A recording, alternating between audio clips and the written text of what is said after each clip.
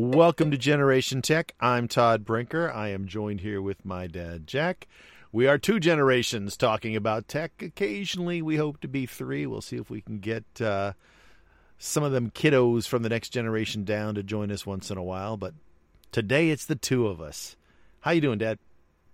Doing good, Todd. How about yourself? Okay. Woke up here, and it was cold, and it was raining. And I'm loving it. I like the cold weather. I'm wearing a flannel shirt. I don't get to do that very often here in Southern California.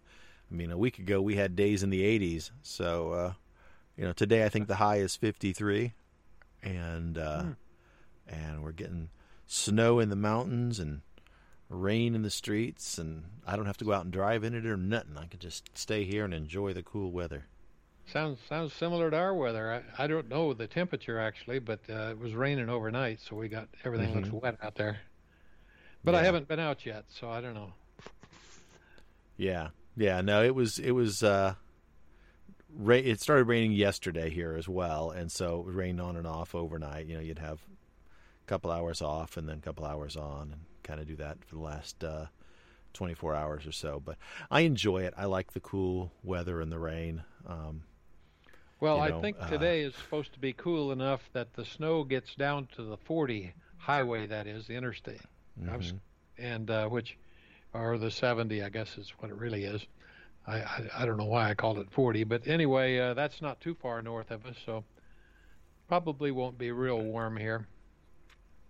Yeah, here they do it by altitude. They're saying the snow will be down to about 1,500 feet, which means it will probably get snow on the mountains here behind Corona to some extent. I think I'm about 750 feet or something like that, about halfway there here in Corona. So, the hills around us will get a dusting of snow if they haven't already. I haven't actually looked over there yet today. But anyway, I like it. I like the autumnal feel or early spring feel or late winter feel or whatever you want to call this. It's certainly not winter like the rest of the country gets. Got at least a month of winter left, Yeah. I think of spring as March, Yeah, that's I think that's probably the more traditional view of it. And here in California, it's we don't really get winter weather per se. I guess if you live in the mountains, you do, but mostly here in Southern California, we just kind of go from summer weather into sort of autumnal type of weather, and then roll right into spring from there. Once in a great while, we'll get a little dusting of snow across the Southland. I remember in 1980, I think we had huge drifts up to, an inch or two that lasted half a day before it all melted away. And I remember that because that was the year of my graduation. And actually, I think it was 79. 79 was the year because I remember going out and taking pictures for the yearbook of all the snow. And it was like, hey, it's not often you get snow in Southern California in the lower elevations. It's up in the mountains, but not down here. So I think we made a snowman. I think he was about 8 or 10 inches high, and said, "Okay, we did it. Get a picture." Yeah. Yep. Wild winters. So what's going on in tech? Anything exciting that you read about this week? Well, I was just kind of flipping through things here, and I noticed rumors out there. No, something that actually happened that was really good. A person with a watch managed. The lady was kidnapped, and used her watch to call, and therefore the trackers could ping her watch. I don't know just how that works, but found. Well, if you have the watch that has the cell modem in it, it'll ping on cell towers. So if they're moving you around or something, they should be able to track where you're going, right? Yeah. So it's just like a cell phone in that sense. Anyway, watches can be used for a good purpose. Another way to connect to the world, Mm-hmm. So you never know when you got one. Just every once in a while, you read a story like that it came in really handy for somebody. Not necessarily the same. There's all kinds of different twists as to how watches get used, but that's always a good one to hear, But the advent of the smartwatch, usually it's like, some guy fell down, or there was one guy who noticed that his respirations overnight went from like 11 to 18. So he was breathing a lot more. And so he had his doctor check him out, and turns out he tested positive for COVID. And all it was, his normal overnight average respirations was 10 or 11, and suddenly it went up to 18 for a couple days. So he mentioned it to the doctor, and the doctor says, well, come in and get a COVID test. And sure enough, he tested positive. And this is well before any symptoms had shown up, because it was like, who knew? But apparently, because the virus attacks your respiratory system, your breathing, he started breathing more, faster at night. So. Oh, is that right? I'll be darned. Yeah. That's interesting to know. It just. Yeah. And you don't know that unless you purposely go in and look at your breathing rate. I mean, it records it, but you don't. There's no alarm. Well, and that's assuming that you're wearing your watch at night and not charging it at night. But right. With the last rev of the software, it'll automatically go into sleep mode at night, and you can wear it. And as fast as it charges up, it's not that hard. You just kind of got to get into a routine of, like, when you get up in the morning, put it on a charger for a little bit to get it juiced up again, so it'll make it through the rest of the day and into the next night, right? Yeah, so there's a lot of health things that can happen if just by measuring just a few little things that right can be indicators, like that. Yeah. Oops. Yeah, anyway. I have a thing that's put out by Beautyrest that is a little sensor that goes underneath your mattress, and it will track your heart rate and your respirations overnight, and it'll tell you when you're in REM sleep versus light sleep versus deep sleep, just based on your movement. And so I can go back and look at my respirations. And what's nice about it is I don't have to remember to put my watch on or keep my watch off or whatever. It's just always there, so it tracks it. And there's a sensor under my side of the bed and one under my wife's side of the bed, so it can distinguish between the two of us. And so after I read that, I went back and looked at my respirations and said, did my respirations go up anywhere? And it's like, nope, my respirations are pretty consistent.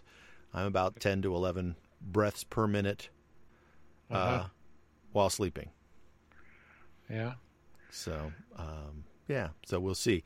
But it's one of those things that, because I'm aware of it, I do go back and check it every once in a while, just to say, well, hey, did it go up? Did it go up? Is something going on? Should I be aware? Good way to be paranoid, right? What's my respirations? Yep. Anyway, last night it was 10. I've hardly ever looked at the data on my phone. I mean, actually it's on your watch, but at least it collects it there. Mm-hmm. You look at your health data? Yeah, I look at it semi-regularly. I'm just curious. Yeah, and the place to find it, whether it's collected from the watch or from the phone, is on the health app on the phone, because they got a nicer way of displaying all the information there, so you can kind of flip through it and see what's important to you and what's not. Right. But the health app will, I have a smart blood pressure cuff that I use every once in a while, so I can see the last time that I measured that, what my blood pressure was. And, if you log your food, it'll have information breakdowns on your food, as well as your resting heart rate and how many hours you slept recently, and, how many steps you've taken on this day or over the last 24 hours. If you log your weight or have a smart scale, it'll tell you what your weight is, and you can click on that and get a graph and see if it's been going up or down or whatever. So lots of different ways to sort of quantify yourself and say, am I doing, do I have healthy habits or do I have not so healthy habits? And I've got to admit mine aren't particularly healthy, because I'm as heavy as I've ever been, which is not great on my knees and my back. So, and as somebody who has back issues, that's something I should be aware of and do better. Yeah. My big issue for a long time has been my a weird eyeball. The right eye is different than the left eye, and it's right. Requires drops every day. So that's been a pain in the rear, I think it's been at least actually a pain in the eye, wouldn't it be? Yeah, I guess a pain in the eye. Yeah, been going on for at least 6 months now, and you just get tired of it after a while. Mm-hmm. But anyway, the last time that I was in, she says she wants me to put drops in my left eye too, because it's not maintaining its moisture, right. So it's getting rough.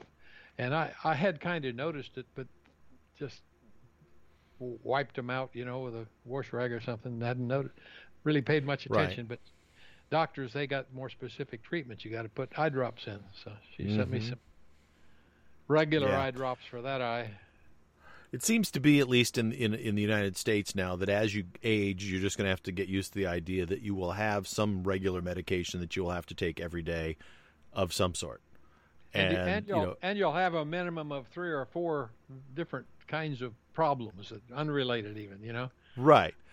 Well, and that's it. And so the question becomes is, if you didn't do any of these things, is that what's extending life, or is that just making you more comfortable, or is it just selling stuff so that pharmaceutical companies can stay in business? You have to balance a little bit of all of that, probably. Well, in the case of my eye, I wouldn't have vision in that eye now at all. She literally saved my right eye vision.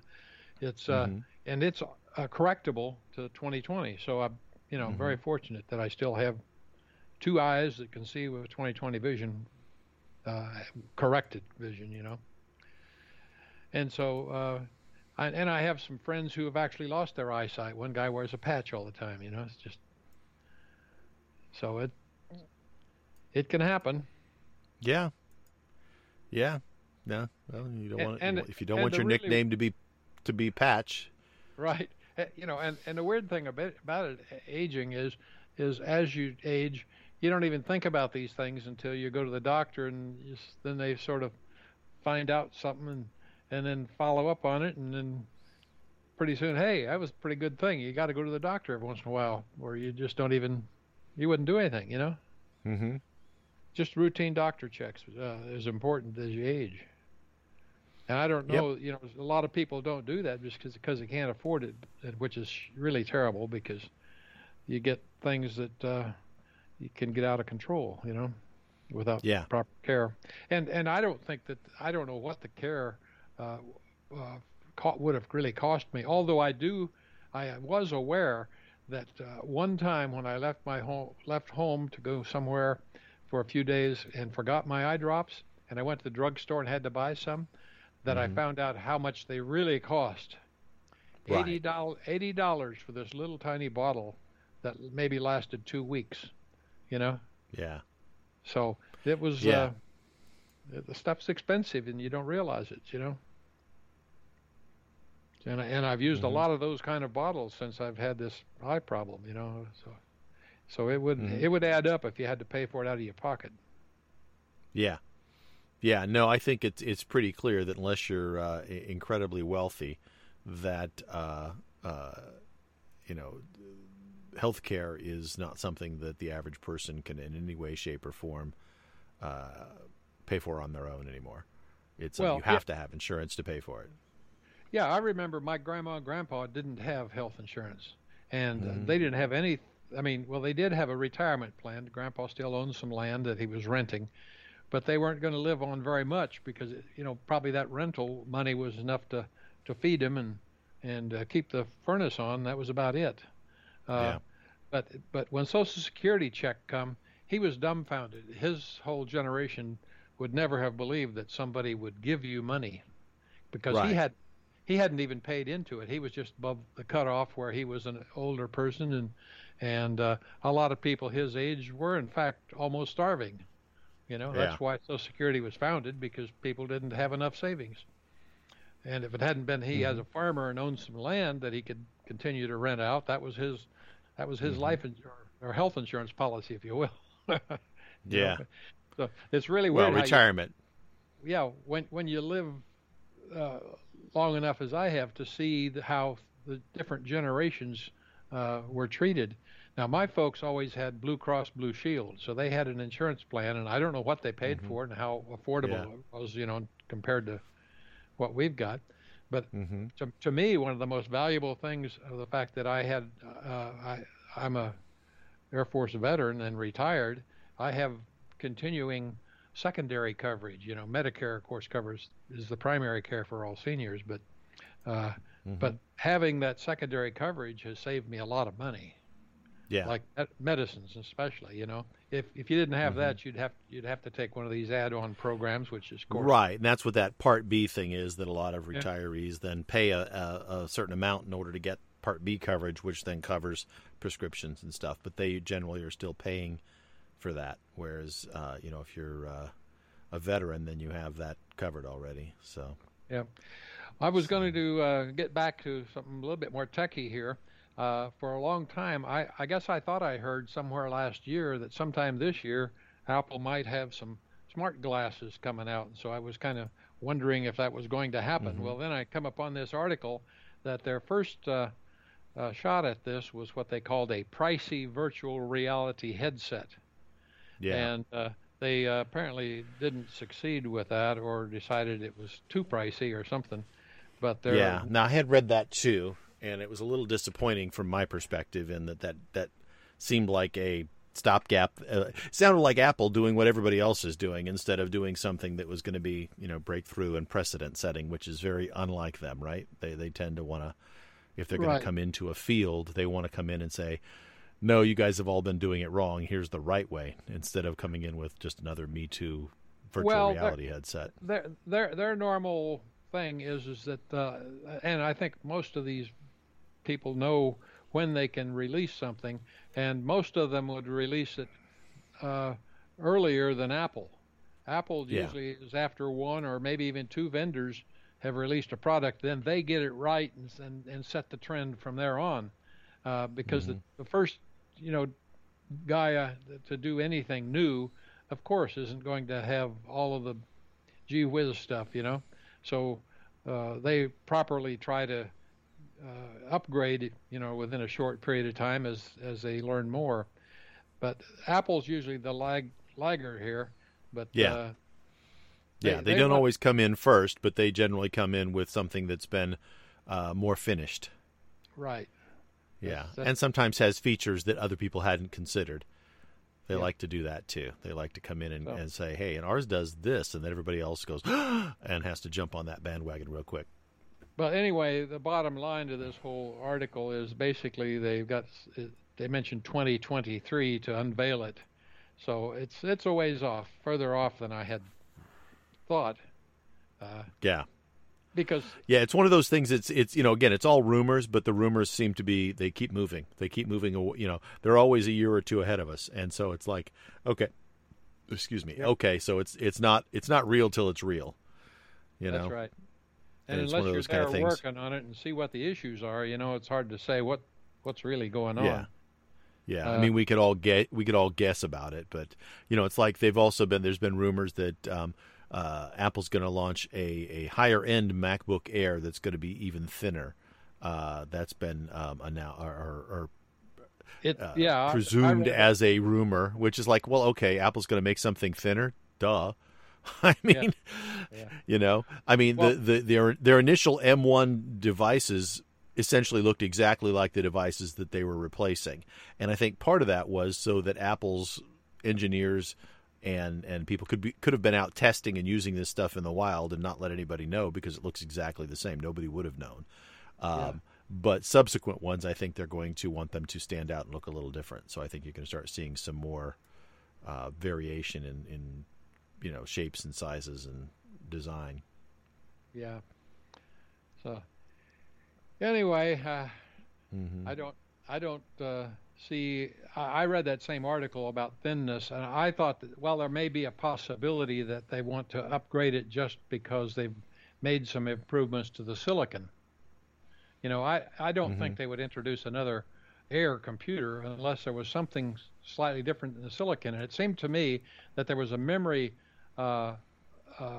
shortage, sort of implied by some of the early reviews of the M1, and that maybe if there really was a shortage of memory, that they would come out with one that had a little bit more memory, or things like that. That right. Once it gets out there and people start looking at it. But then I haven't heard anybody complaining about memory shortage, so I don't know.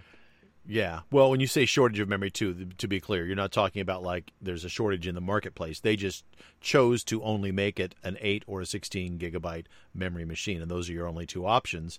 And there are currently some Intel-based Macs that allow you to go up to 32 gigabytes of memory, and they didn't duplicate that, at least not in their first pass with these M1 machines.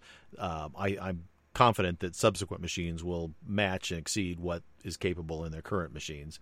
But the first round didn't do that.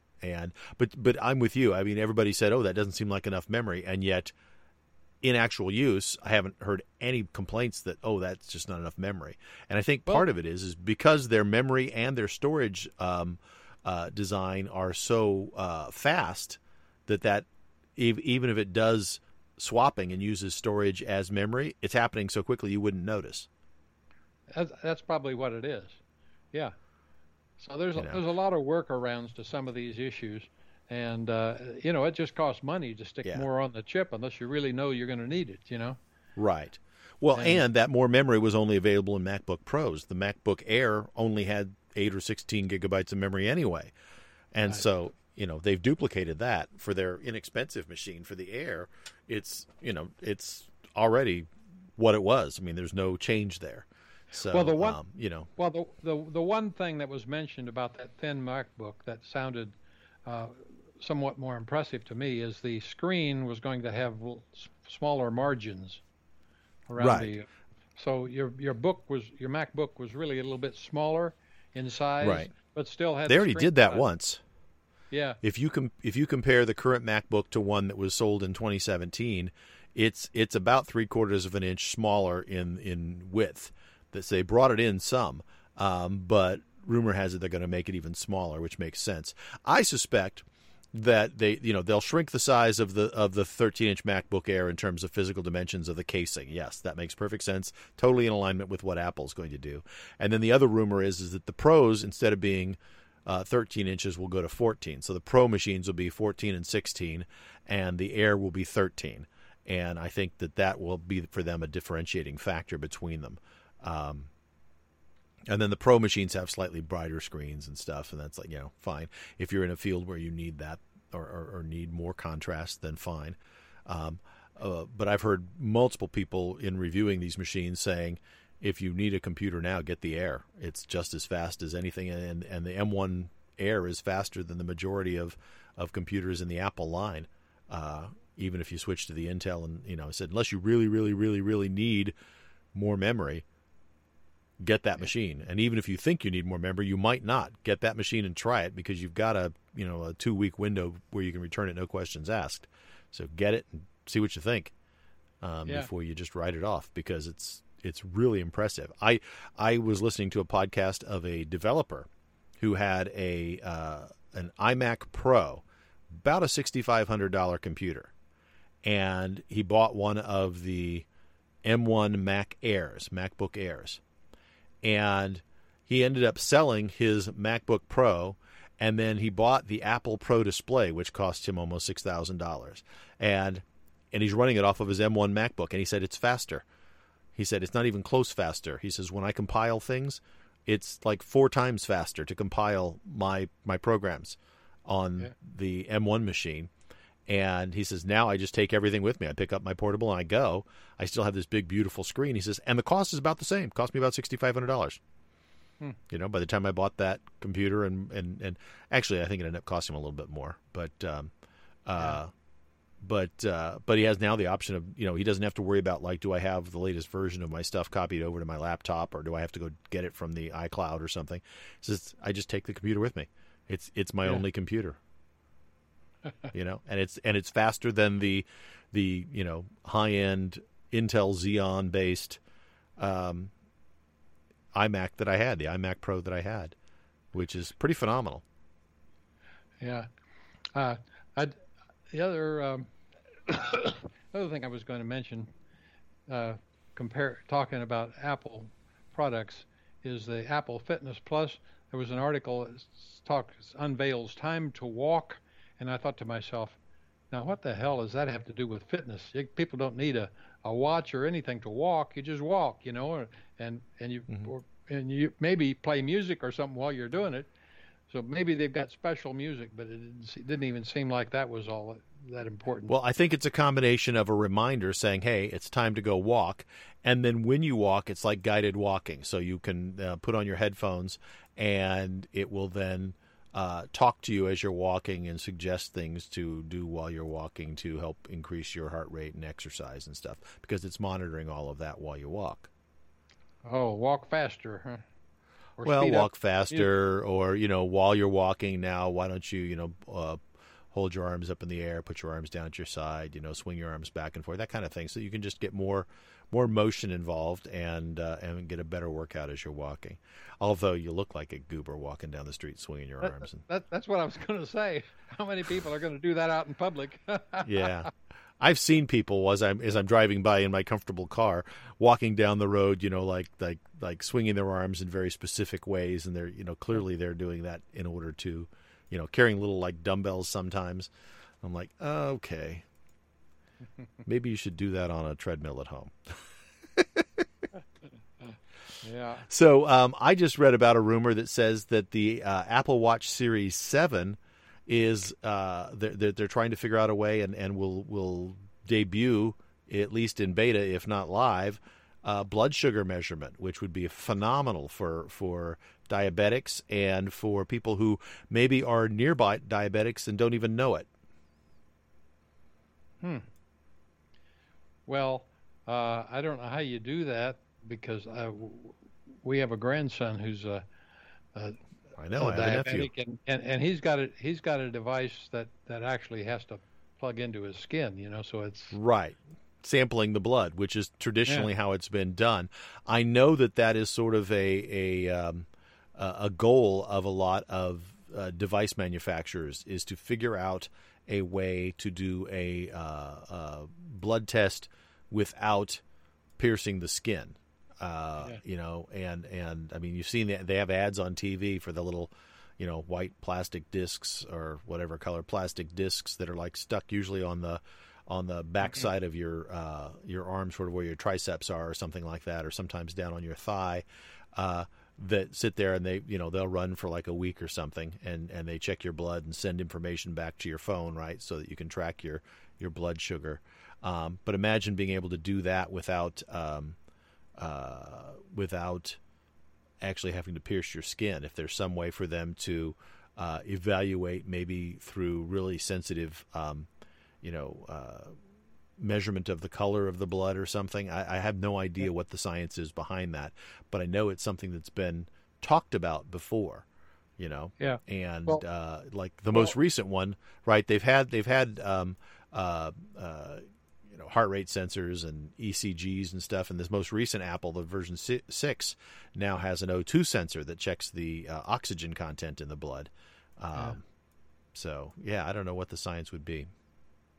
Yeah, but see, just measuring that, no matter how you do it, is not even half the problem. The real problem for diabetics is learning how to. In fact, I think I'm a believer, after watching the data change and stuff and going into the alarm states, that the actual control of blood sugar is such a difficult thing that it's probably not something that you can do manually by yourself until they've got some kind of intravenous feed of something that's automated. I just don't think it's possible, especially for young people, which is what he is, well, it may not be for everybody. And as many as there are type 1 diabetics whose bodies don't make, the hormones that they need. There are lots of type 2 diabetics where their bodies either make too much or have shut down in some way.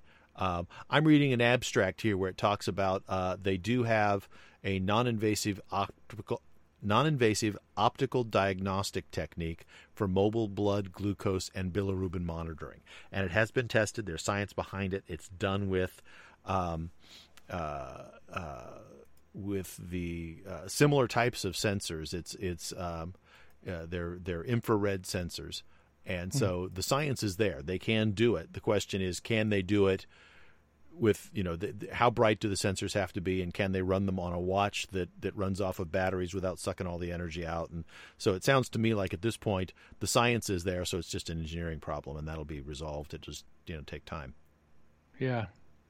Well, I'm sure they'll keep marching on down the road, but once you prove the physics, then it's all engineering, right? Just how do we use it? But as long as there's somebody there that has to still decide what goes in their mouth and how often. Oh, sure. It's not going to make up decisions for you. Just give you information. Yeah. The data's good. But there's still. I think there's other ways to help that problem, and that is to actually somehow, at least over a period of time, for some people, have a way of automatically injecting or changing their blood chemistry without them having to do it. Right, and this is not anything. This is not even addressing that issue. This is addressing the measurement of the blood sugar. That's right. The idea of giving you insulin as you go, that's a separate deal. And for type 1 diabetics, a lot of them have that, so they then load up their little machine with their insulin, and it then doles out the insulin as needed.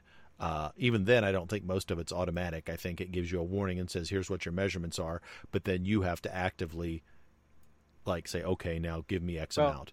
But they've got them set up so that they stick you once, and it then gives you the dose, and you don't have to, continually inject yourself throughout the day with insulin. He's got one of those things too, and I think that's so experimental yet that it's actually created problems for him. Yeah. Which is not surprising when the things are new, Right. Yeah. I mean, but I can also understand them saying, hey, we're not going to take responsibility for automatically dosing somebody. That responsibility still falls on the patient, whether and if they're a child, then it falls on the patient and their parents, right? We're just giving you information. You make the decision as to whether or not you should or shouldn't be dosing, and that's it's more information than they had before these type of things existed, and that's good. But it doesn't always mean that parents and or diabetics make the right decisions when they get that information. That's a whole other thing. That's education, and that's knowing yourself and your body, and I mean, that's just Well, but it's interesting. It's just part of the development process, for anything new. It just takes time to get it sorted out and figure out what worked best. Right. It's interesting. This article that I have links back to a study that's posted in the U.S. National Library of Medicine at the National Institutes of Health. And so that's where they have this research posted. And if you flip through it, there's a paragraph that just says conclusions, and it says, from this research, it can be inferred that the non-invasive optical methods implemented on wireless sensors and smartphones could form a system that can be used at any time and any place in the future as an alternative to traditional invasive blood glucose and bilirubin measurement methods. So clearly they have found that, yes, it can be done. So it's just a matter of somebody putting it on that device, and it sounds to me like that's Apple will be like all over that. They seem to be really, really focused with the watch as a health device. Yep. And and I imagine it's one of those things where it's like you and I aren't going to stick ourselves and check our blood sugar very often. Most people aren't, unless they're already diabetic.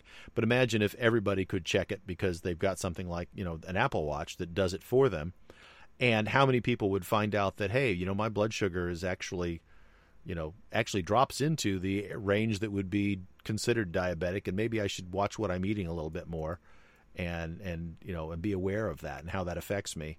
And, this would be just a way for people to be aware of how what they eat affects their blood sugar and how their blood sugar fluctuations affects them. And, all those people who say, at 2 p.m, I just get exhausted.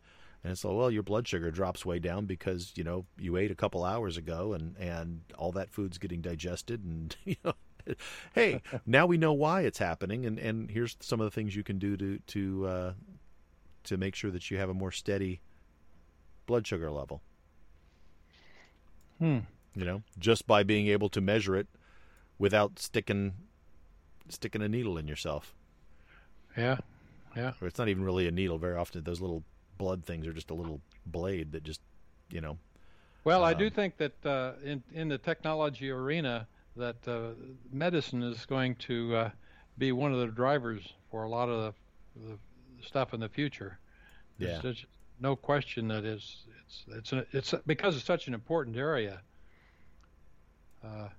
And by doing it on a mass scale, like a company like Apple can do with the watches, is a whole lot more. It's affordable. Let's put it that way. These devices that are manufactured just for the people who have these illnesses or something are great, and I'm don't have anything to say against them. It's just that, as you had said, if you can anticipate that you're getting toward certain tendencies by overdoing sugars or carbs or whatever, it'd be good to let a lot of people know that, because as a society we know we have a whole lot of overweight people, and that along with that brings a lot of these issues on. So the fear that I have is one that I know Tim Cook has expressed in the past too, and that is as you add some of these functions, they get classified as a medical device, which means that now you have to go through the Food and Drug Administration's process of testing and evaluation and approval, and that can sometimes hold a whole bunch of stuff up. But I know that Apple, along with several other companies, had lobbied, and now they have like a fast-track way of going through the process with the FDA, and that's how Apple was able to put that ECG into Apple Watch 5s. Was through this fast track thing where they go and they test it and say, see, we can do this. We have a certain percentage of accuracy, and we have disclaimers to tell you that this is just information that you can share with your doctor. And there's people whose lives have been shared or have been saved because they were able to get that information to their doctor, and their doctor was then able to understand what was going on with them, in a real time fashion. They sold it as a research tool, That's different than being a medical tool, Right. Yeah, but they did get it. There is a fast track method of getting things through the FDA, which means that there's hope that Apple might be able to get something like a blood sugar monitor pushed through.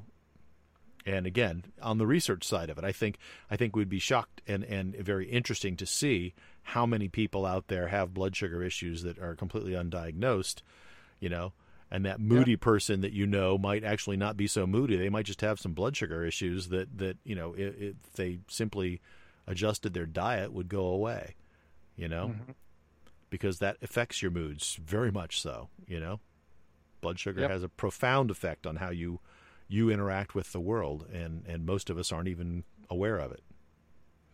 Yep. Anyway, and the other thing that is getting more and more articles on as an area of development are cars. This is the year, I think, for everybody to get in the electric car business of one way or another, and there's a lot of different approaches to that. But except Apple and Hyundai, who apparently are mad at each other. Well, there was an article of them with Kia, which is, of course, a low-end model of Hyundai. Yeah, Hyundai and Kia are the same company, essentially. Yeah. But there was a news article out about the use of Kia to do some manufacturing in the USA of cars for them. So, they're never going to manufacture, so they got to go to somebody who knows how to build cars, because they're not going to get in that business. But they'd like to play design of as much of it as they can and just get somebody to build it. That's never been done before. If you design it, you usually do that in-house, because that gives you a lot of distinctive capabilities. But by the same token, Apple doesn't like the world of automotive doesn't like the idea of technology firms coming in and being their designers. They see themselves as more than just producers, Yeah. And it's funny, you said Kia. Every article that I've seen has said that Hyundai was the one that came out and made the announcement that they were in talks with Apple, and then got their wrist slapped by Apple and said, we don't talk. So It wasn't Kia. Although I did see another article pop up that said that the Kia division might take over the Apple Car project. Yeah, they even mentioned the Georgia plant, so apparently they've got something in mind pretty specific. Yeah, yeah. Well, and it doesn't surprise me. I wouldn't be a bit surprised, like you said, if Apple cuts a deal with somebody else to be the manufacturer, just like they have, Taiwan Semiconductor manufacturing parts of their phones and their processors and stuff. I mean, Apple says these are the things we do. We'll partner with somebody, and then after they've been building it for a while, they'll look at their process and say, okay, what are the things that we could do better if we brought it in-house versus continuing to partner with somebody? The tough pill to swallow for the car makers is because Apple will want to control the design to the extent that they can take that same design and go to a competing manufacturer and say, right, I want you as my second source, Yeah. And that's a very Apple thing to do. You're right. So, can you imagine wanting to be signing up to a deal where you're not going to have any control over whether you have this it's up to Apple to decide whether you're doing a good enough job, and if not, they're going to drop you like a lead balloon, Yeah. You get your Apple car, and it could come out of the Toyota plant. It could come out of the Hyundai plant. You don't know because Apple's not going to tell you, and they don't care, right? As long as it meets their standards. Yep. So anyway. Yeah. Although I think that a lot of manufacturers would say, fine, you tell us what the standards are, we'll meet those standards, and we'll happily cash your check. Yep. Oh yeah. So. Business is business, And I think it's getting to the point where there's a whole bunch of car manufacturers that are either going to go out of business or they're going to end up having a deal with some technology outfit. Because number one, the technology guys have got the money. That's the first thing, Yeah. I mean, they're giants compared to the car makers. And that's where they get the real leverage is, hey, take it or say goodbye, and we'll go on to somebody else, Yeah. So yeah. It's pretty lopsided when you've got different size companies dealing.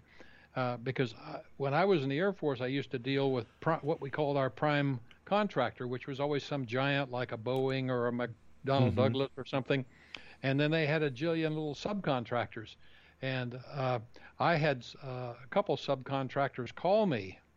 They somehow found out that I was managing the project and complaining about how they were being treated by one of my contractors, Right.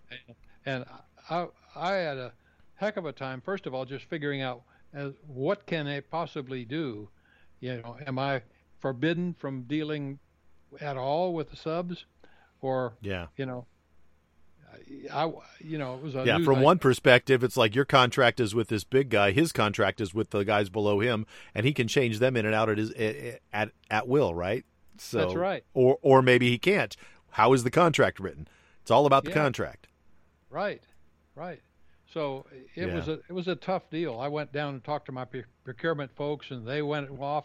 And meantime, I got a couple more calls from somebody pleading, do something. And I said, I have to find out what's legal for me to do, Yeah. And it's being worked right now, but I don't have the answer yet, So it was an interesting situation. I really felt sorry for the guy because I had gone to his plant and was quite impressed with what they had done. They really had some neat technology, and they basically were saying the Prime was stealing their technology, in their minds. And so they could see all of that they had done and revealed just to get the subcontract as a loss of their company, Right. So it was. That's a scary thing anytime you're dealing with a big company, because that's very often the big company will say, well, basically, drop your drawers and show us everything before we'll give you the contract. And then once they do that, they go, oh, well, we don't need you. We can do that. Right. So and you're but. And I think they lawyered up for it, and they had a lot of things that they were trying to do to protect themselves from that. But at the same time, it's almost impossible, Yeah. So. Yeah, and it's, you know, on the face of it, it's unethical. It really is. But it's also not unusual for big companies to behave that way. That's right. That's right. You know, and their response is it's just a cost of business if you sue us. It's like, go ahead, sue us. We've got enough lawyers. We'll fight you. We'll keep you tied up in the courts for years, and you're little, you'll run out of money. Yep. You know, I remember that happening in the computer companies when Microsoft started to get big, and I was really unhappy with Bill Gates and Paul Allen. Yeah. Because they literally stole a lot of really neat software that had been developed, and it was just, you know, out there on the market. Somebody was getting started, and they would incorporate the feature in one of their products, and you know, once it was there, the guy's market dried up because, you know, Microsoft had the same capability now, you know? Right. Yeah, and if they would then turn around and try to sue Microsoft, Microsoft would throw a bunch of lawyers at it and basically just outlast them. Yep. Yeah, and they're not the only ones who did it. I mean, that's just very typical, especially as a market is growing. The dominant players in any given market will do. I mean, that's what they've accused Facebook of, right? Is anytime somebody comes up with a neat idea for any kind of social media thing, Facebook either buys them and puts them out of business, or duplicates their functionality and puts them out of business. Yeah, and that happens over and over and over. And I don't know how in a general sense, how you protect against that kind of treatment, because some people really do lose, or actually it's like stealing from them. A great deal of value.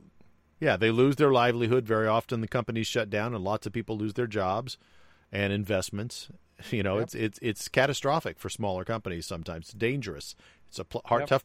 You don't want to get too much attention until you're big enough to defend yourself.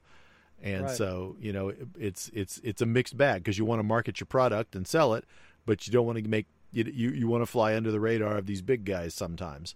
You know, and the other thing is make sure that whatever is unique about you, that you really have, you know, some good lawyers who have locked that down, and you have, you know, rock solid patents and protections, because that's you know, patents and copyrights are supposed to protect you.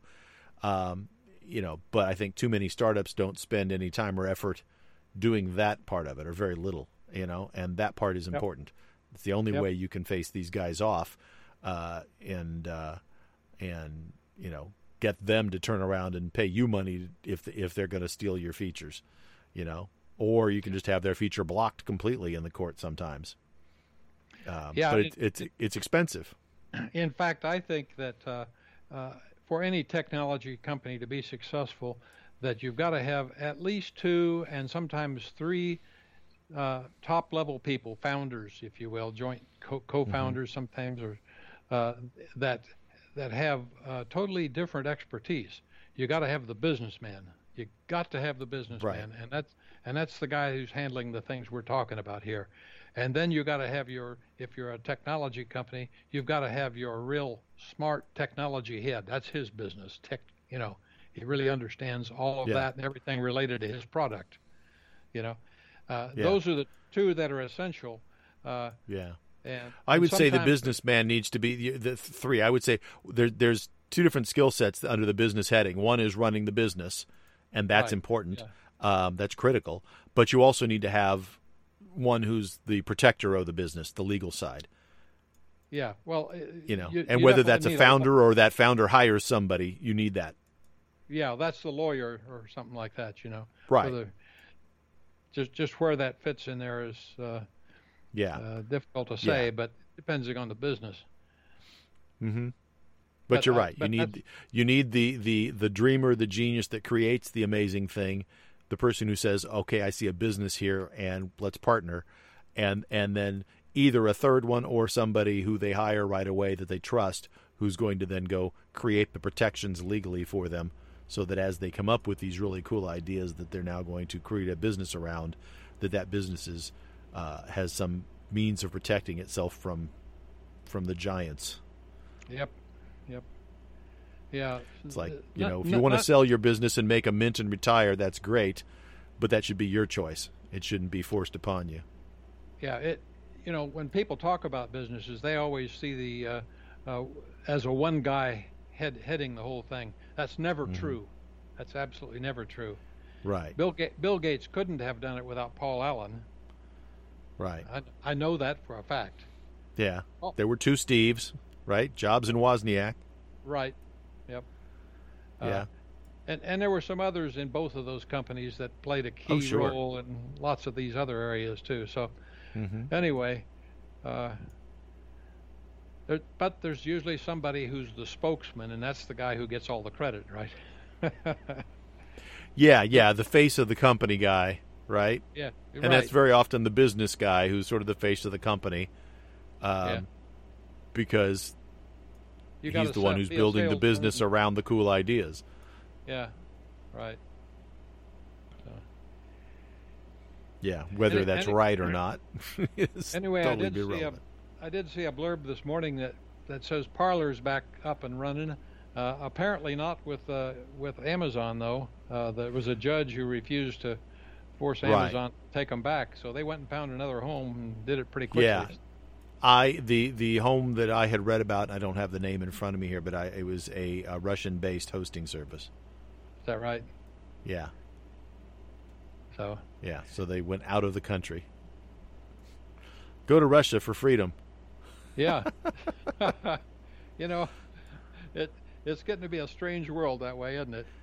It is bizarro. Yeah, it really is. If the U.S. government doesn't take care of protecting its businesses, then by God, they should leave. That's my whole thing. Is if the government should have enough moxie to say, we're not going to go with this business of treating people unfairly, regardless of what party they belong to or whatever. And I'm just shocked by the things that have happened in the past few months, maybe just the last month, regarding that behavior. I mean, there's just people just totally berserk. Yeah. Regardless of your political leanings, and I honestly don't think you'll find too much of an argument here. The question is, what needs to be done, and what are the political people willing to do, because they're very reliant on big money to help them run for office. And so that's a failing of our system right now.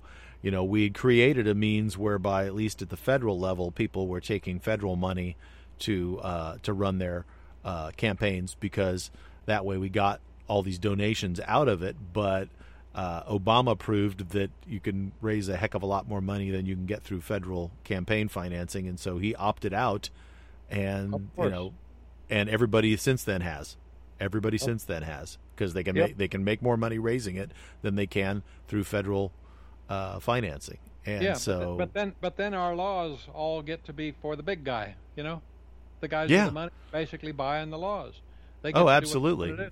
And that goes back to then what are we going to be able to do? Because all of the laws that put constraints on internet companies are essentially drafted by internet companies and then handed to the senators that they paid for and the congressmen that they paid for, and say, here's the law that we would like to see. It sounds like you're doing a lot, but it gives us the free hand to do what we want to do, which is good for business.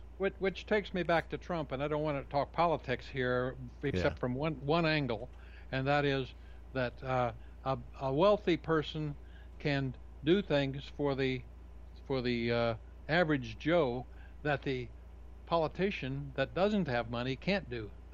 Anybody who's dependent on others for him getting his office is automatically now no longer a true representative of the voters that voted him in. Because the money counts. Well, all politicians are dependent on others because they have to get votes. But I understand what you're trying to say there is that those that are using large donations from big corporations are beholden to big corporations because that's who paid to get them there. We should basically take away the donations that they have from the actual vote count that they can accumulate. McCain-Feingold. John McCain tried to do that, and it got gutted by the Supreme Court.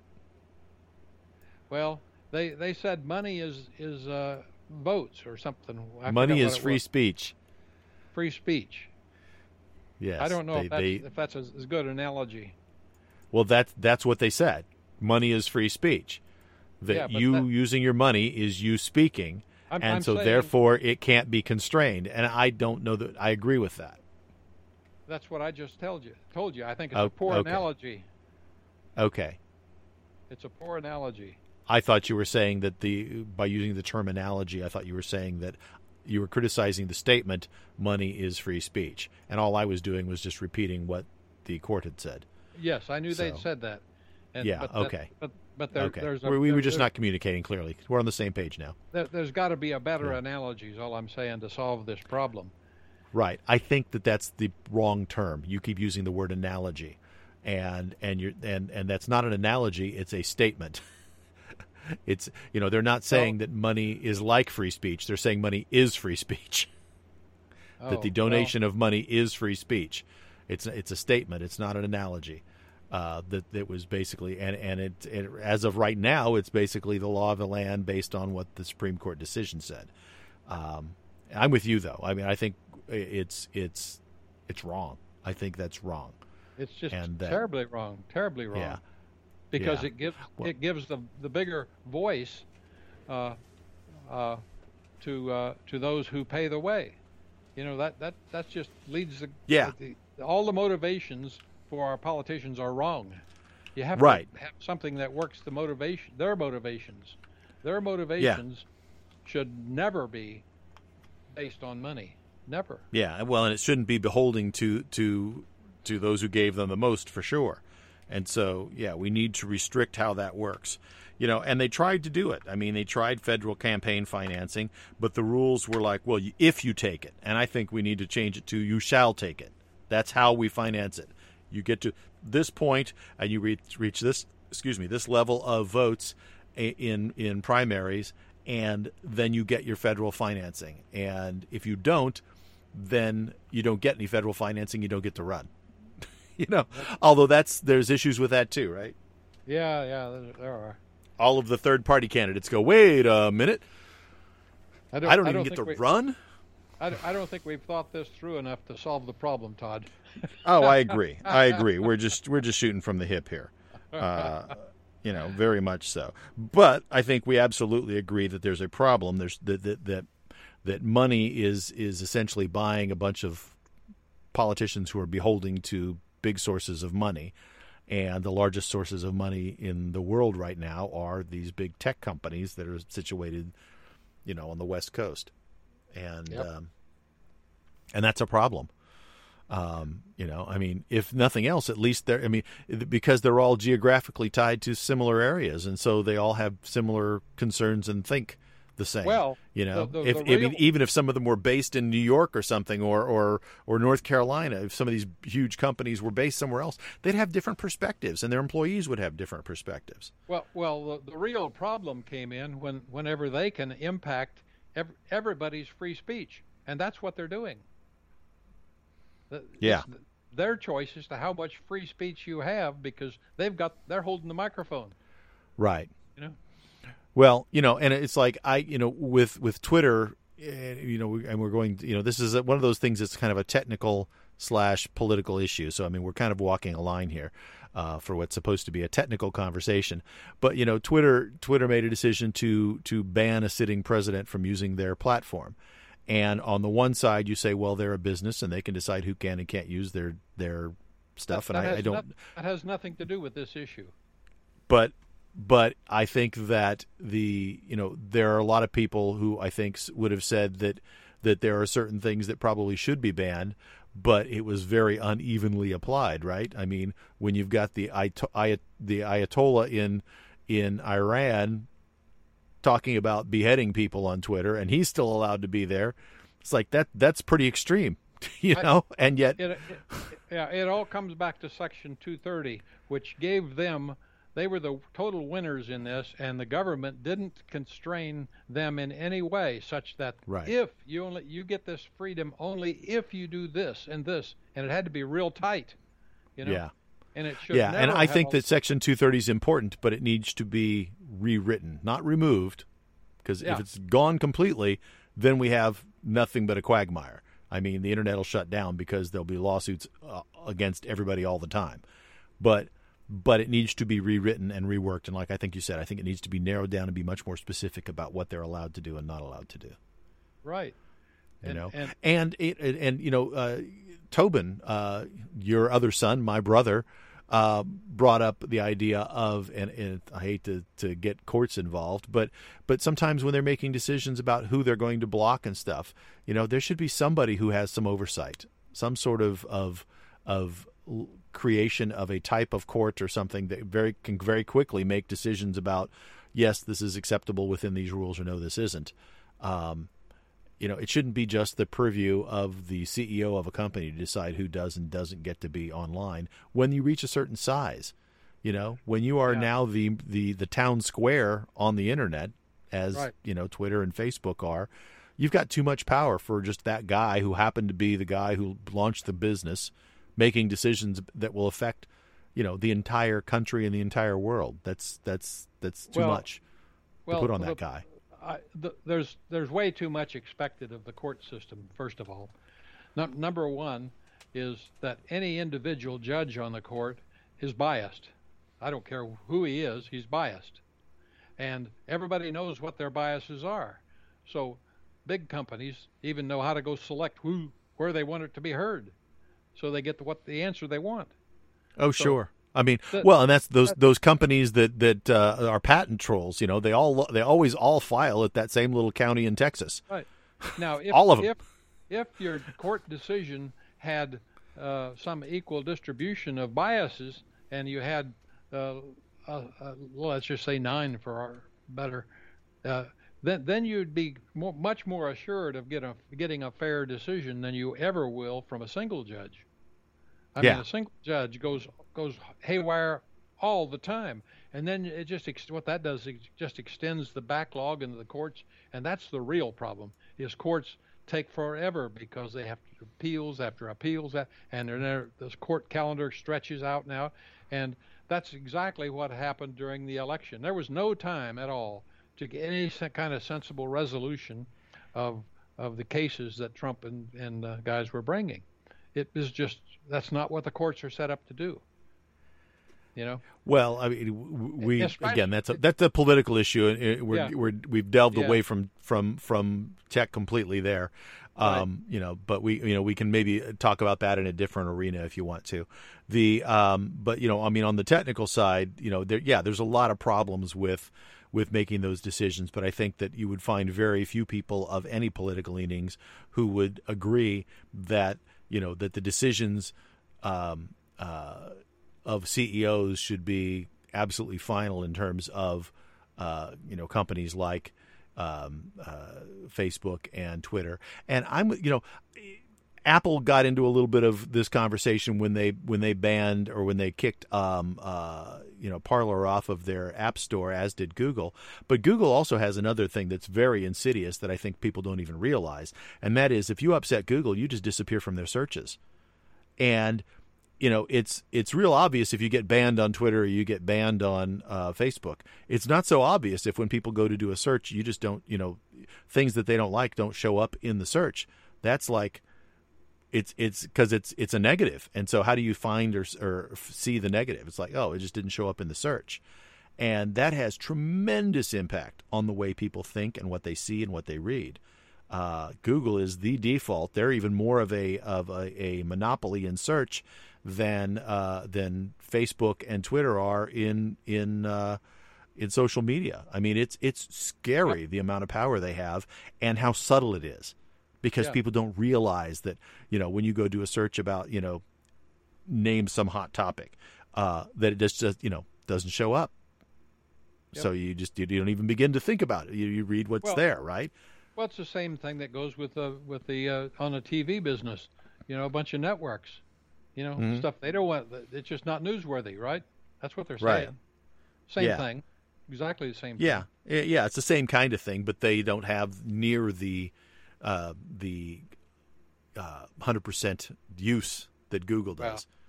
Well, I'll tell you what, they got awfully close to 100%. How many channels oppose the? I'm talking. Well, but there's 100 different newsrooms out there for all the different news channels, and they all make their own decisions. Now, some of them you maybe will follow lockstep with others, but they're each making their own decision about what is and isn't said, and it's largely based on what can they say to get people to watch their channel so that they can get advertising sold. Google's one place. One. Right. I mean, there's literally only one other search engine. I mean, you look at like people say, oh, use DuckDuckGo. Behind DuckDuckGo, what's the engine behind it? It's Bing. And that's the only other place. Bing is the alternative. And pretty much universally people agree that it's not as good when you go to search for things that, just stuff you're interested in. They don't find as many good links as Google does. Google's number one, and they're better, but that gives them immense power. Well, Todd, I haven't used Google search for probably 10 years, and I would bet that you probably have and didn't even know it. Well, maybe once or twice, but DuckDuckGo, if you say is Microsoft, well, that's where it's been going. Right. That used to be the default. Maybe it still is. So I think they paid Apple a lot for it to be the default, but I immediately switch it. That's the first thing I do when I get it. Yeah, a lot of people. In fact, there's been some articles written about that because, of course, they don't tell us they don't tell us the content of contracts and stuff. But a lot of people believe that close to $20 million a year in Apple's services revenue is Google paying to be the default search on all the Apple devices. Yeah, it's a big number. Yeah, it's huge.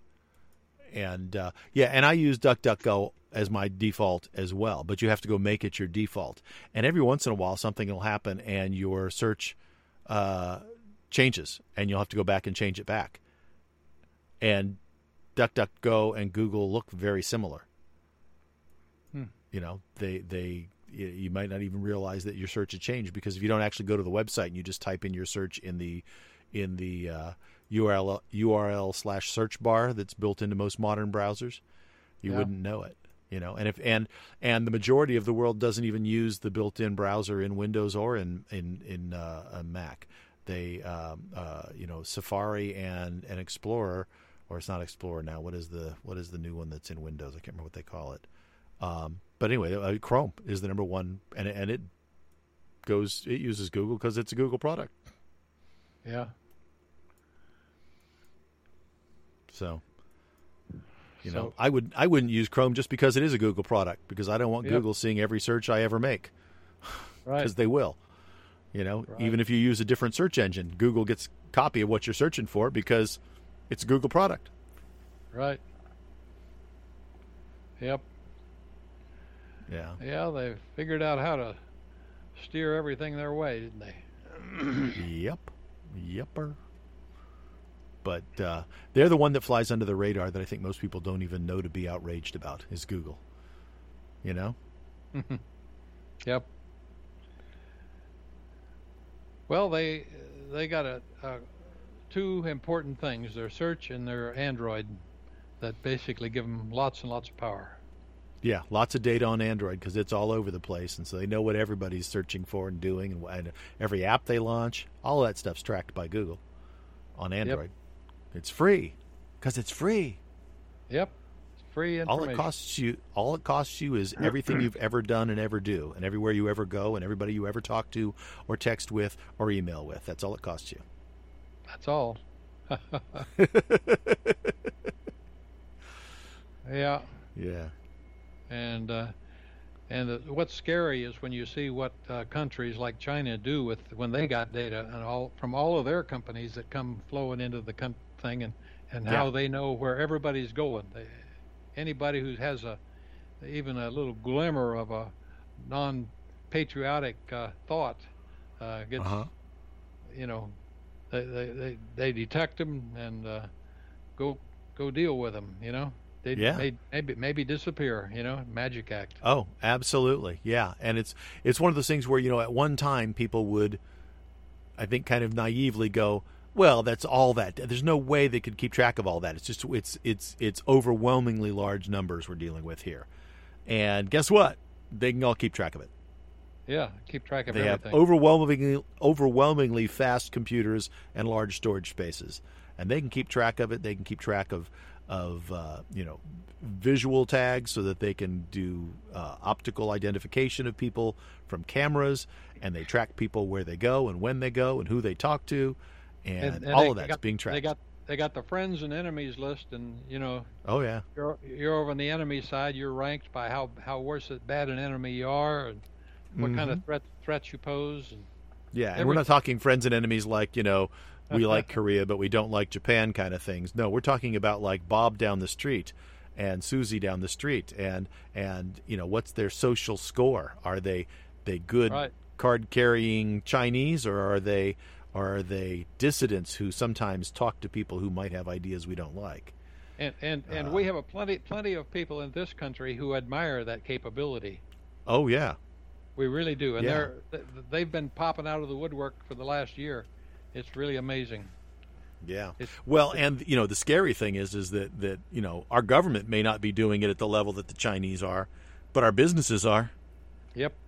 Our businesses are using that same kind of technology to learn every little secret about every person on the planet, so that they can then control things. And daily you get evidence of that when you go to look at somebody's store or something. You just look at a product and you go away, and then you go on a social product or something, and here's the thing reminding you of what you just looked at.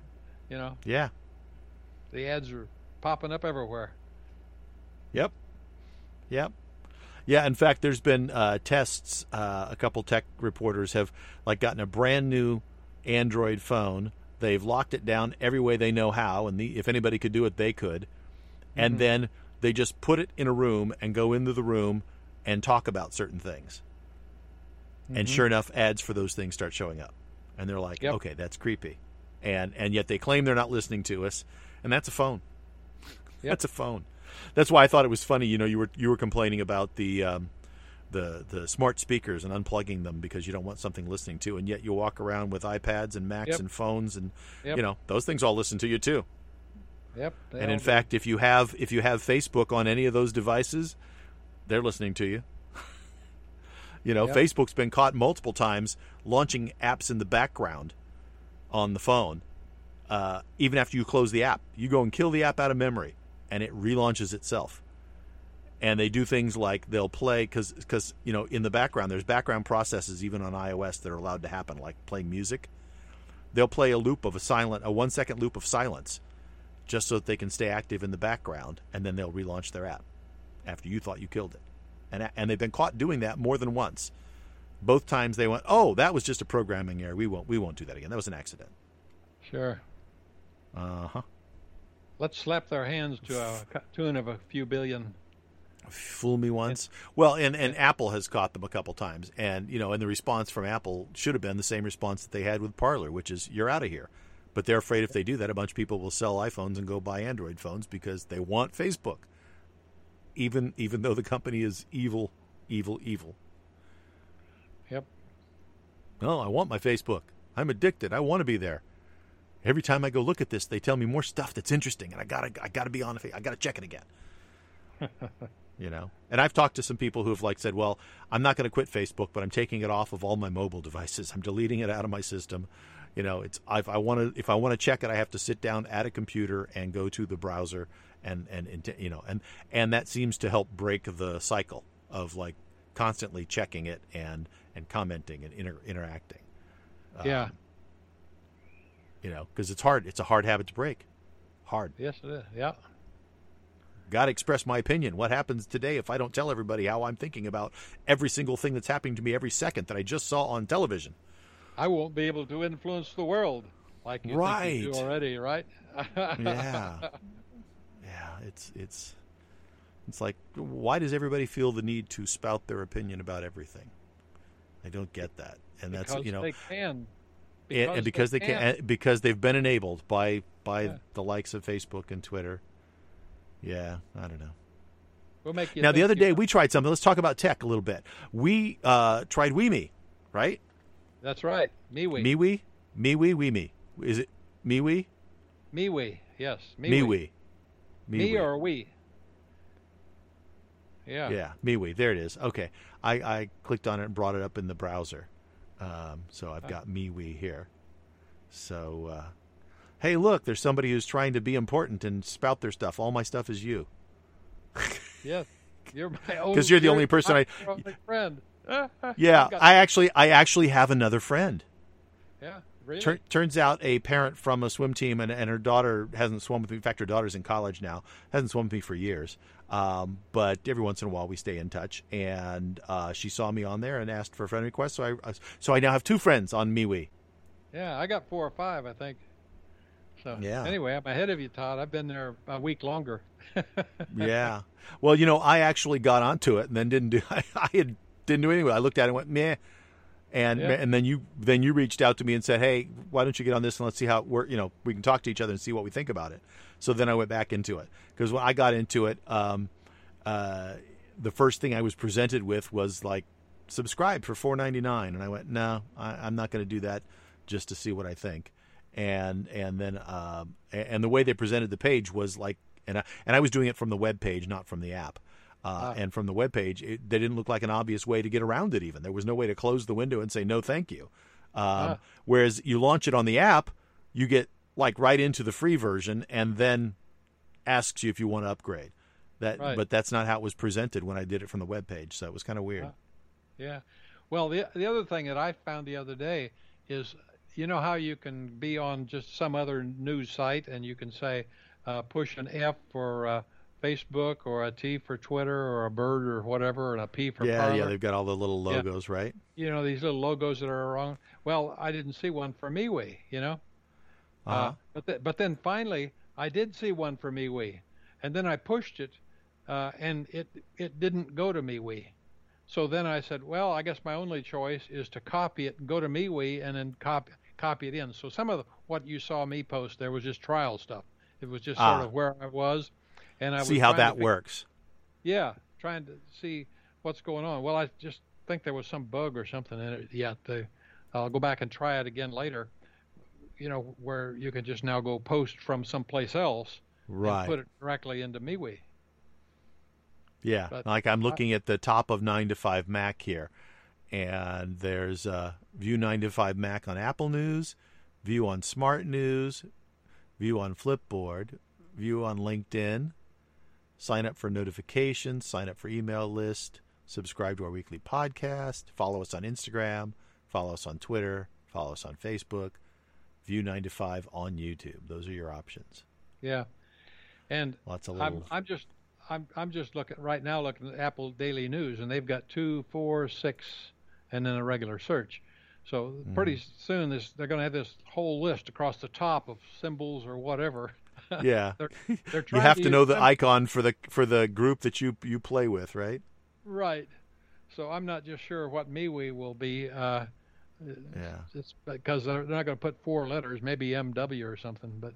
Yeah, like they got Facebook, Twitter, Pinterest, LinkedIn, and Reddit on another 9 to 5 Mac article. Yeah, so, I don't know. Anyway, I don't know. To me, and I mean, you've done it more than I have, and you were active in Facebook for a while, and I just never was. There was never any appeal of me, like when I'm reading something, to click on it and post it somewhere to say this is what I'm reading, and then make a comment about it. I just I don't. I have no desire to like post that somewhere for somebody else to see, or I don't want to engage anybody on that. I don't care. I don't want to have that conversation. Well, if I do, I'll have it face to face with one person on a podcast where the world can listen to it. Well, I'm surprised though, Todd. It depends what your interests are, but there was a lot of wildlife pictures and stuff like that. Where you get a whole series of wildlife, or just photographics, interesting photographs. That I would collect, and I would repost those all the time. And people that liked the same kind of things I did, they'd post something from somewhere else. So I was in kind of a group there on Facebook that would exchange those kinds of things. And then occasionally I would discover something, what I just thought was really fascinating. Like the other day, they had this rat cage, which is a clear plastic box with a pipe on the top, so the rat could go down it. He had to turn and then go over a little bit and then go down, and he'd fall into the trap. And pretty soon they must have had, I guess, 40 or 50 rats in this thing. I mean, this jar just got full of rats. And right while you're watching it, I mean, they couldn't fast enough climbing up this little rope to get into on the top, and they put a little bit of food in both the outside to bring them over by the place where they crawled up, where this rope was, and some inside the cage. And I thought it was one of the best entertainments I'd seen in a long time, to see the rats' behavior, especially after they started to pile up. They couldn't even all fit on the lower level, so there was some of them on top of the others. And then some rats managed to jump up high enough to get on the top of that little pipe where it went over sideways, and they'd balance up there and almost slip off, and finally one guy did slip off, and then another one jump up there. Yeah, it was crazy. Well, I suspect you could probably do a search and find interesting, rat videos on YouTube if that interests you, and then you don't have to comment or talk to anybody about it. I don't know. Maybe I'm just antisocial. I just the whole concept. I mean, like, I've got a friend who's told me about a group that's here in Corona that like follows the police and what's going on in crimes, and so like you can find out if there's is your area a safer area or not a safe area, and keep track of that. And if there's a police stop, or if there's an accident or something, it gets posted there almost immediately, so you can plan to drive around it and stuff like that. If there's accidents, and so you can use it for traffic planning and stuff. But I just let the traffic planning on my GPS do that for me, and I just don't have any desire to engage with people online to talk about what I'm doing or reading, or none whatsoever. I mean, I love photography, I love good pictures, but I have no desire to post pictures and talk to people about my pictures or about pictures I found or see pictures they found. I don't just, it doesn't interest me at all. Oh, is that right?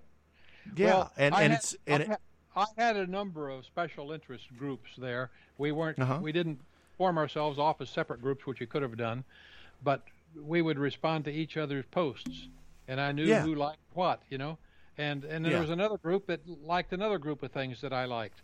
But after a while, basically, I looked at the whole thing as and it got annoying, because there was way too much stuff on there I didn't want to see. I had to go through 10 articles of stuff from different groups in order to get to one thing I wanted to see. Well, and a bunch of ads and stuff, and this might interest you type of things, and it's like, no, doesn't interest me, and I don't want to see your ads, and I don't want to, and so I mean, the idea of having a special interest group where you can share ideas with friends is awesome, and I get, I shouldn't be saying that I poo-poo that concept even. It's just because if in the right circumstance, I could see how I could enjoy that, but I'm not willing to do all that other stuff, and it seems to me that the few times that I had looked at Facebook, because I had an account, is that it was just such a quagmire of arguments and people just shouting each other down. I mean, people who are even like, generally kind and friendly people getting into just pissing matches over who can behave more badly. And I had no interest in participating in any of that. The election year is particularly a bad time. Politics is not something that should. I'm talking about this 2 years ago, 3 years ago, not an election year, 5 years ago. I have looked at it and had accounts multiple times. It had nothing to do with the election year in my particular instance. This had to do with Facebook basically inspiring really bad behavior, and something about the way it's structured and the way it's formed and the way people interact with it, where it seemed to encourage and to help grow incredibly poor behavior by people. Yeah. And so it wasn't a friendly community of people sharing ideas and talking about, common interests and like-minded stuff. It was like-minded people talking about how awful people who disagree with them are. And then occasionally them talking to people who disagree with them and them becoming ugly. And I just and it didn't even matter what it was. It could be people arguing about, hunting versus not hunting, or, the color of somebody's living room, or, oh my gosh, those pictures she posted are so awful. Can you see the makeup she's wearing? How she put her makeup? And I'm just like, the vapidness of the conversation so quickly deteriorated to a point where I was just unwilling to be a part of it. So I removed myself from that very early on, and have been railing against the horror of Facebook ever since. Yeah. Well, I found some ways to deal with some of these problems. Like I would go to my friends directly that I know were having babies. It's always nice to see little babies grow fast and they do cute things. So then instead of going to the basic news feed where it's got all the crap on it, I just go directly to the ones that I wanted. And and because people post pictures of new babies and stuff like that. Yeah. So, that kind of thing was one of the tactics. At least on their first baby, right? Second baby's screwed, but the first baby, lots of pictures. Second baby, we're too tired, we're too busy. Right. Yeah, we're just worn out. Yeah, it's funny how that is. That's like such a meme, but it's so true. It's one of those things. And like when we were talking about MeWe earlier, when I set up the account on MeWe, one of the first things I did was I went and created a group and invited you to it. And if we can get any of our family members to join and do that and just join that group, I'd be happy to go there and look at pictures and see what's going on within our family. But by the same token, I don't see any benefit of doing that our group chat doesn't do. We have a group chat that we post to semi-regularly, and it's funny. It'll go in spurts. Somebody will post something, and then there'll be a conversation, and then, a few days or a week and a half will go by, and there won't be anything there. And then suddenly somebody will post something, and there'll be a conversation about it. But, it's my siblings and both my parents are all in that group, and that's who I care to talk to and have a conversation with. And if I've got a few other groups that I talk about stuff with, that's fine, but I don't see why email won't work just as well as one of these things where I post it and it's out there on the internet forever. Yeah, well, I see that happening with the group of people I know on MeWe. Other than you, everybody is in my Knights of Columbus Council. Everybody else. And so one of the guys that started the group for the Knights of Columbus Council. So he posts, notices of meetings and stuff like that. Yeah. So that's a reason for being on MeWe, Yeah. Yeah, and I mean, if you can do those kinds of things, I mean, there's some I'm not so antisocial that I don't think we should ever have any kind of social thing, but I think we need to be real careful about how it's structured and how we use it, and if it becomes that stew pot of nastiness, then I'm out of there. I don't I have no interest in being a part of that in any way, shape, or form. So yeah, well, you see, if they were properly, I forgot what the word is, where they go in and they keep people out. They monitor it, it should be just get rid of unnasty stuff. Give them a warning, and if they don't abide by it, they continue to post nastiness, they're gone. Yeah. That well, kind of thing, when you set up the group, you can kind of name the group, but it'd be nice if you could put like a header on there where, or not even a header, just a section. It's like, here's the group rules, and each group can make their own rules, and here's the rules, and whoever creates the group is the owner of the group, and if you go outside the rules, they'll boot you. Well, that's what Tobin tried to do with his big group, but his group got so big, I think he was nearing 1,000. On Facebook, and so it becomes unmanageable after a while. I've seen him threaten some people, Yeah, well, and I know he's also he's got several groups that got big enough that he's handed them off to somebody else and said, "You now become the owner of this group. I don't have the time to monitor this and this and this and this and this. There's too many groups," and so he let somebody else sort of become the owner and take on the onus of administering, and and that's the other thing is it can become a full-time job. But I mean, if you're going to have a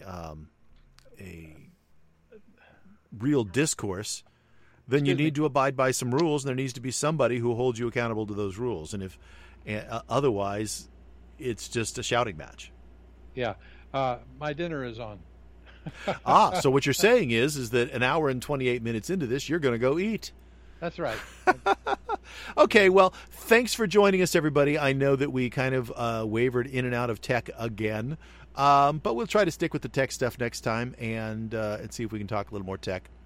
Thanks for joining us on Generation Tech on Monday, the 25th of January. I'm Todd Brinker. And I'm Jack Brinker. Have a great one, Dad. Bye-bye. Bye-bye.